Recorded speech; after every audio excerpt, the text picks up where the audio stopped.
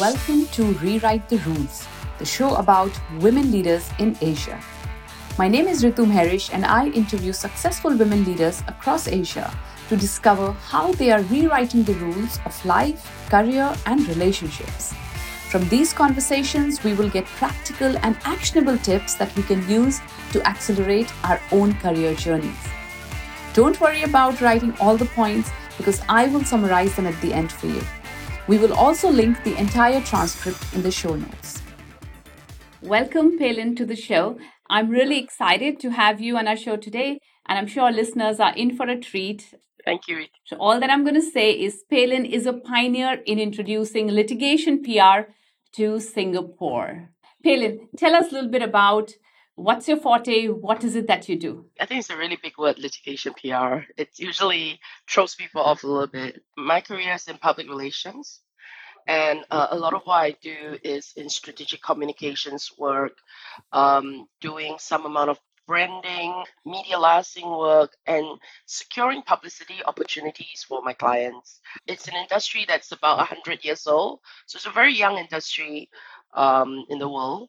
And although I've been in this industry for 20 years, my parents, who are both educated, continue to ask me, so what exactly do you do for a living? But essentially, what I do in litigation PR is to help people or companies or organizations who are in the midst of litigation deal with their reputation.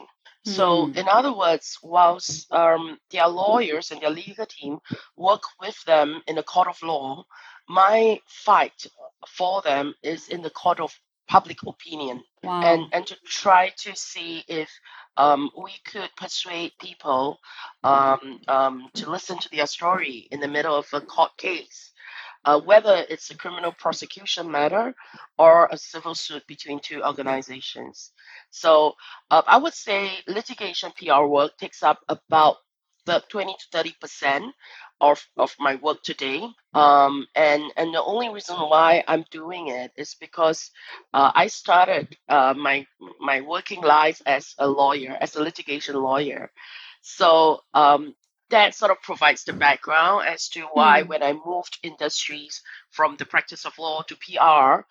Palin, I picked up this interesting thing as you were saying. You made a transition from being a lawyer to PR, two different industries, two different kind of works. What made you do that? My mother. So when I was in school, my mother decided when I was very young that, oh, you can count very well. You shall be an accountant. You will be an accountant since math is your strong subject. And when I was choosing a university course, I I decided I'll do something. I will do anything except being an accountant. Why law? Because my mother said, "There's no way you could get into law." Oh, okay, you think so? All the more, I'll just do it. Studying law, although it started out as something that I did just to make sure I didn't become an accountant, I ended up falling in love with it, loving legal practice. And the first year of my legal practice, I didn't go home until about 1 a.m., 2 a.m. every single day. I worked Wow. 7 days a week. So because we had to put billable hours, I billed 364 days that first year, which means I only stopped working for 1 day. And then Wow. my mother said, I didn't send you to school, so I'll never see you again. I mean, in Singapore, in a typical Asian family, we don't leave the home Yeah. until we are married. She felt that I needed a life and that working is not a life. I loved my work. And then my mom said, we're going on a holiday end of the year as a family. Your younger brother and sisters are graduating. She's a dramatic Asian mother, right? So she said, "So last time we're gonna have a holiday as a family. And if you're not gonna be there, you move out of my house." And I said, "Oh wow!" And I started counting. Oh, I earn $3,000. If I pay rental somewhere, I I'm not gonna have any cash left. It's not worth it. Yeah, maybe I should move out. I should go for the holiday. And so I told my boss probably in August that, oh, I'm resigning. I'm giving you 4 months notice. I need to go on a family holiday. And I couldn't take leave because I had two major trials in January, which my boss would require me to be around to prepare for the trials.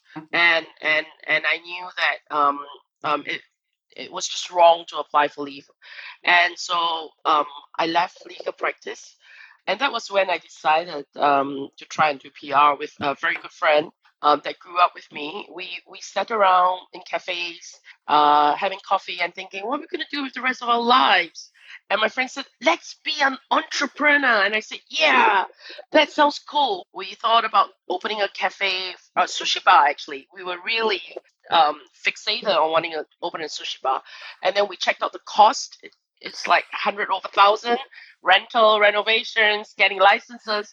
And and I went home and I said, Mom, do you have 100,000 for me? I wanted to start a business. This was 20 years ago. Mom said, no way, not a single cent for you. You could do whatever you want without money from me. And I said, okay. And that's how we ended up with PR. My friend said, hey, PR is like, we don't need money to start. I'm like, oh, really? Okay, let's do it then, whatever it means.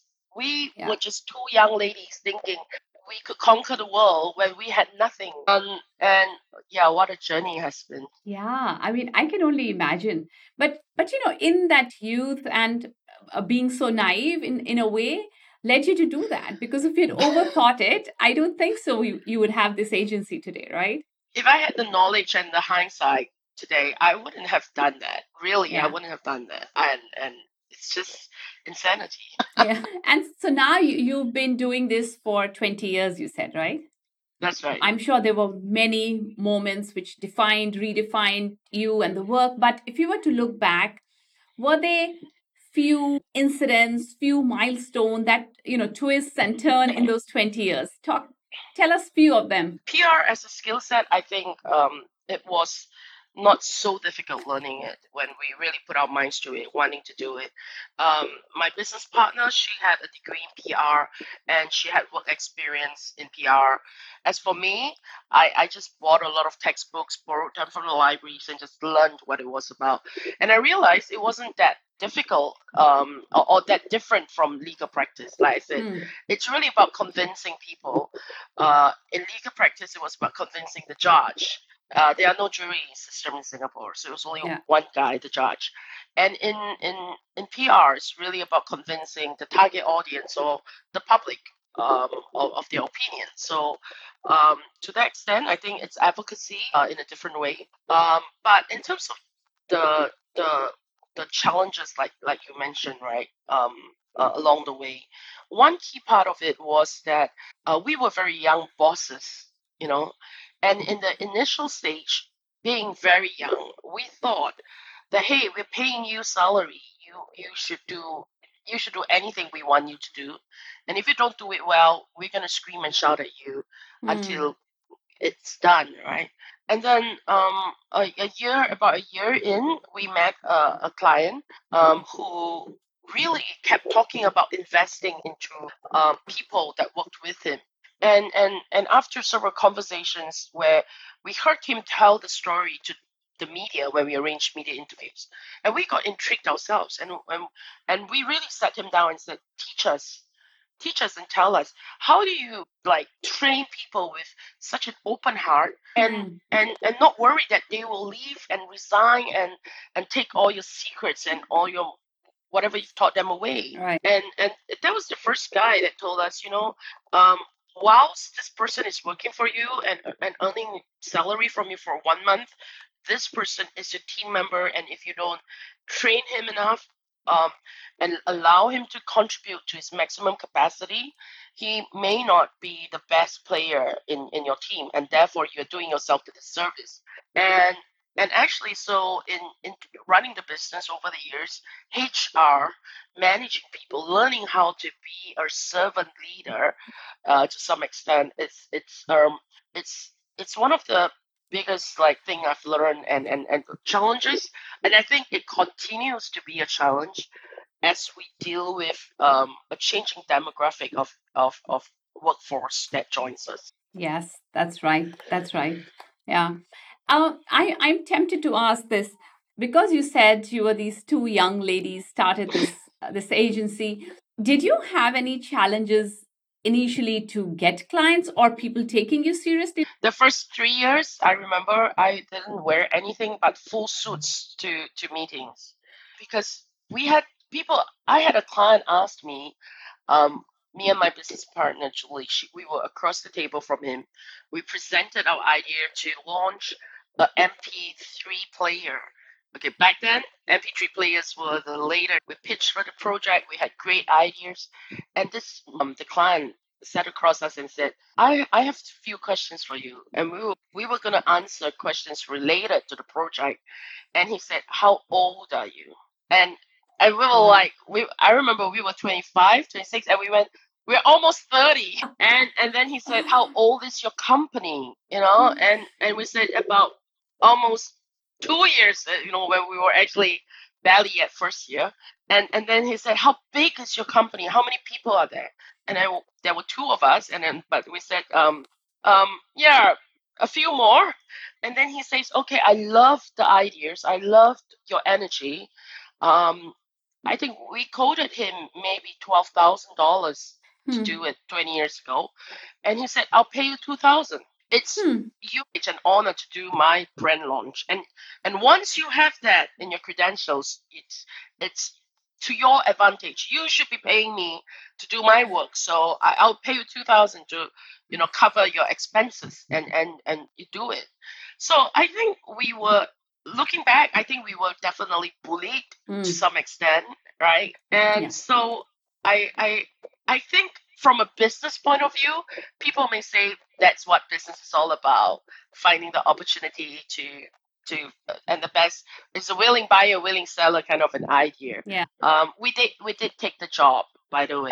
Sure. And Sure. but yeah, we felt like we needed to be older all the time until we hit our 40s, and then we wanted to be younger. I remember even when I was like 42, 43, and if I walked into, with really senior leadership teams and they would ask, I would always say, yeah, when you're in your late 40s, or like I would always exaggerate my age, whereas all my friends were like, are you serious? And actually, that's really cool because women no more have to hide the age. I mean, we can wear it on our sleeve, exaggerate if we need to. So it's perfect. In these 20 years, as you look back, were there few challenges? Were there some obstacles that you faced, and what were they? But also, more importantly, how did you overcome them? I think one of the biggest challenges was, like I said, managing people, and I think it continues to be a challenge.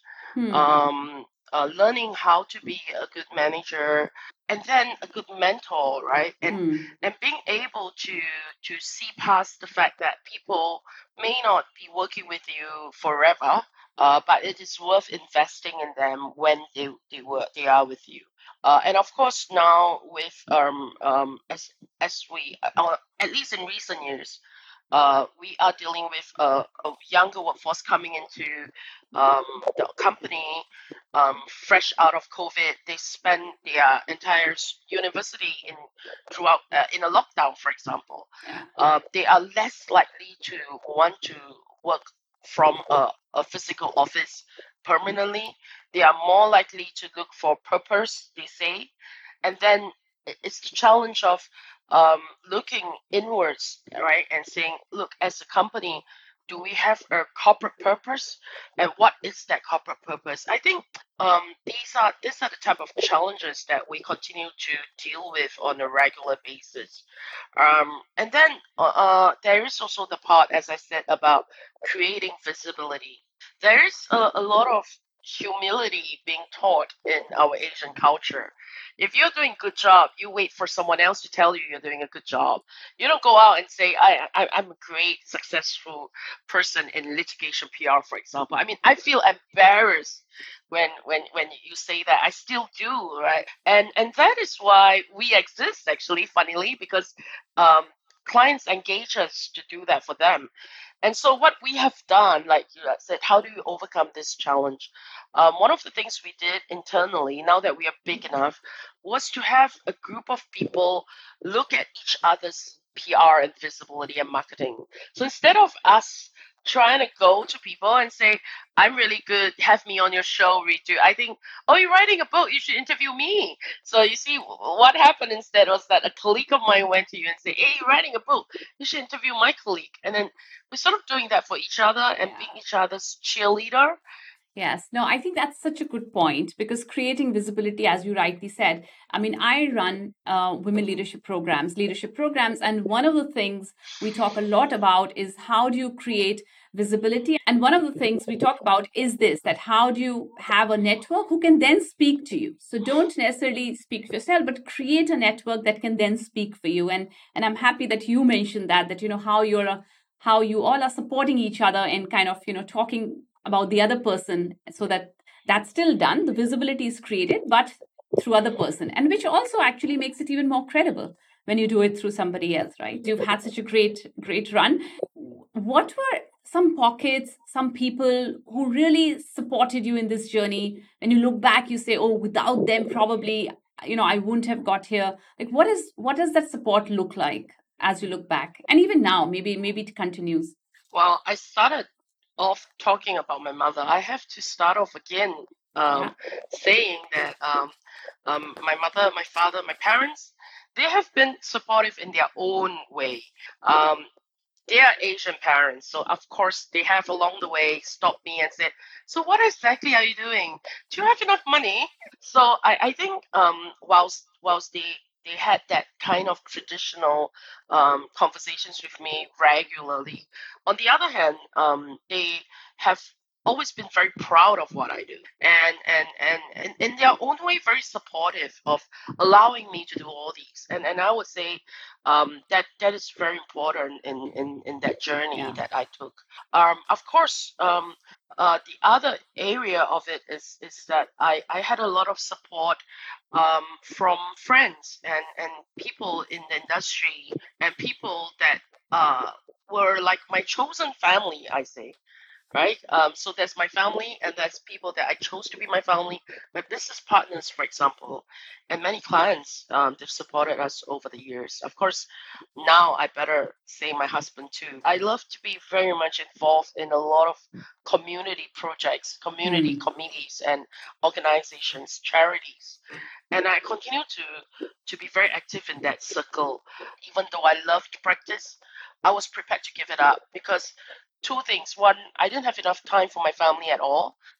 And number two, I didn't have time at all to be part of any organizations outside of work. And I didn't like that. Yeah. Today I sit in about 8 different charity boards and committees, and I really love the work that I do there. So I think I am grateful I met a man who accepted that and said, okay, you're going to be very busy at work, but you're also going to be involved in all these committees and charities and stuff that don't make money, but that's okay if you like it. So I'm grateful for all that support. Nice, nice. I mean, so many things you said make so much sense. Like you said, starts with our parents supporting us, but also having bunch of people around us, and that's again one of the things I tell women leaders is that don't just get sucked 100% in your work. Try and get a community even outside work, whether it's your friend, it could be your colleagues, but develop that network because I mean, it's important for men too, but men inherently probably are better at networking. Women have to just make that little bit more effort. But once they do that, I mean, those are the people who become their biggest cheerleaders. So I'm glad you mentioned all of this, and especially the point about doing things even outside work. Which kind of leads me to a little bit more serious conversation or question. How do you define success? I think success in different areas of our life Mm. it looks different. Um, Success at work primarily has to be having a good profit or revenue then profit, right? I think that's still very critical about running a business, but that cannot be the only definition or outcome of what a success look like for running a business. Having people who say they are part of that business, they are team players, they see it as their career. I think that is important. Being able to the outcomes that our clients want, that is definitely success. Yeah. Clients coming back to us And, I have clients who are about 20 years old with us. So that is success, right? They may Yeah. not be our highest billing client today, but we are proud that we've made them happy and we've fulfilled whatever they want to pay us for, and so well that they come back to us year after year. That is success. Yeah. So I think on the business front, that's what success looks like. I think for in my personal life, success is about having and being able to continue to create shared memories with my family. Being there and being present is very important. Whether they are for the younger generation, the aging parents and Yeah. grandparents type, it's about being there. It's really Yeah. about being there, having a lot of shared memories, laughter, and meals together. I mean, for my family at least, eating is a big thing, right? So just Yeah. being able to eat together is so important. Yeah. Oh, nice. If you look back, what would you tell your younger self? Like, what actionable or very tactical advice would you have for your younger self? Wow. Okay. Don't be in such a hurry to go old. There's nothing good in growing old yet. I would say go ahead, enjoy yourself. Hmm. You're doing a great job. Yeah, great. Is there any other thought or insights you have that you think could benefit, me or the listeners or anybody else? Yeah. I I I give talks regularly to young people. I mean, the schools invite me, and I do that with all the young people who joined our company. I always do a talk with them within the first month of them joining, and I'll try to exercise on you. Sure. For college, how many subjects did you take? That's Six, sick. right? Okay. Tell me your favorite subject. Quick one, just one. Name it. Okay, economics at that What time. did you score for economics? Oh God, I think in college I got a 72 or something. Yeah. Is that an A? I don't know. I think that's an A. So essentially, I've tried this exercise on a lot of people, and nobody ever gave me a favorite subject that they failed in, Yeah. or or even scored a B or C. Most of the time, 80% of the time, they scored an A. Otherwise, sometimes they scored a B. But Yeah. nobody ever gave me a favorite subject where they scored a C in. And so when young people ask me this, wow, Palin, how do you know you're supposed to do law and not PR? And I tell them, I didn't know I'm supposed to do law and not PR. I mean, you heard my story. It was like accidentally, I got into doing PR, but it doesn't mean I didn't enjoy law. It also didn't mean that I didn't do well in law. And I think if I tomorrow become a Grab driver, I would be an excellent Grab driver. I mean, I love driving and I'm a conversational person, so I would talk to people. I would get Grab Driver of the Year award within 2 years, I'm sure. So I mean, so at the end of the day, when young people say, "How do you know? How do I know what I'm supposed to do in life?" My answer to them is very simple: go look for something that you do well in, not something you enjoy. Because Yeah. just because you enjoy it, and what do I enjoy? They say, "What's your passion?" I said, "My passion is sleeping, eating, watching TV." You think I get out of bed every morning wanting to come to work? No way. I would rather watch Netflix all day long. So passion has to be something that is more of an attitude than the thing that you want to do. And if you are able to see it from that angle, then bring passion to everything you do. Bring passion to your work, bring passion to your family. When you're planning a family outing, a holiday, a friend's birthday, bring passion in. Passion is something you can put in your pocket and bring along with you Yeah. everywhere you go.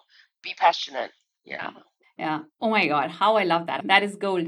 Thank you so much, Milin. I mean, like I said, I took away so much. If I were to summarize the top three learnings I had in this, one, I started with the thing that when you said about how focusing on people is so important. And actually, this is very relevant for even first time managers that, the minute you become a manager, now you have responsibility for people. So make sure right at the start of your career, if you're managing people, you're taking care of them, you're investing in them, and you're working with them.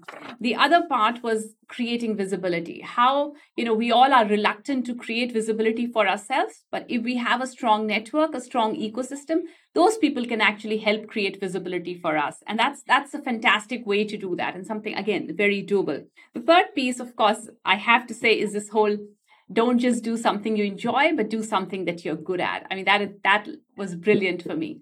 So thank you so much. And I really enjoyed our conversation, and I'm sure our listeners are going to do too. And thank you so much for your time. Last words. Anything else from you? Go chase the rainbow. Great. Go chase the rainbow. Thank you so much once again. Thank you, Ritu. Thank you. Thank you so much for staying with us till the end. If you enjoyed today's discussion, please take a moment to subscribe to the show, rate us 5 stars, and leave a review. This really helps others find the show, and that means a lot to us. Thank you for joining us today. This is Ritu with Rewrite the Rules podcast. See you next time.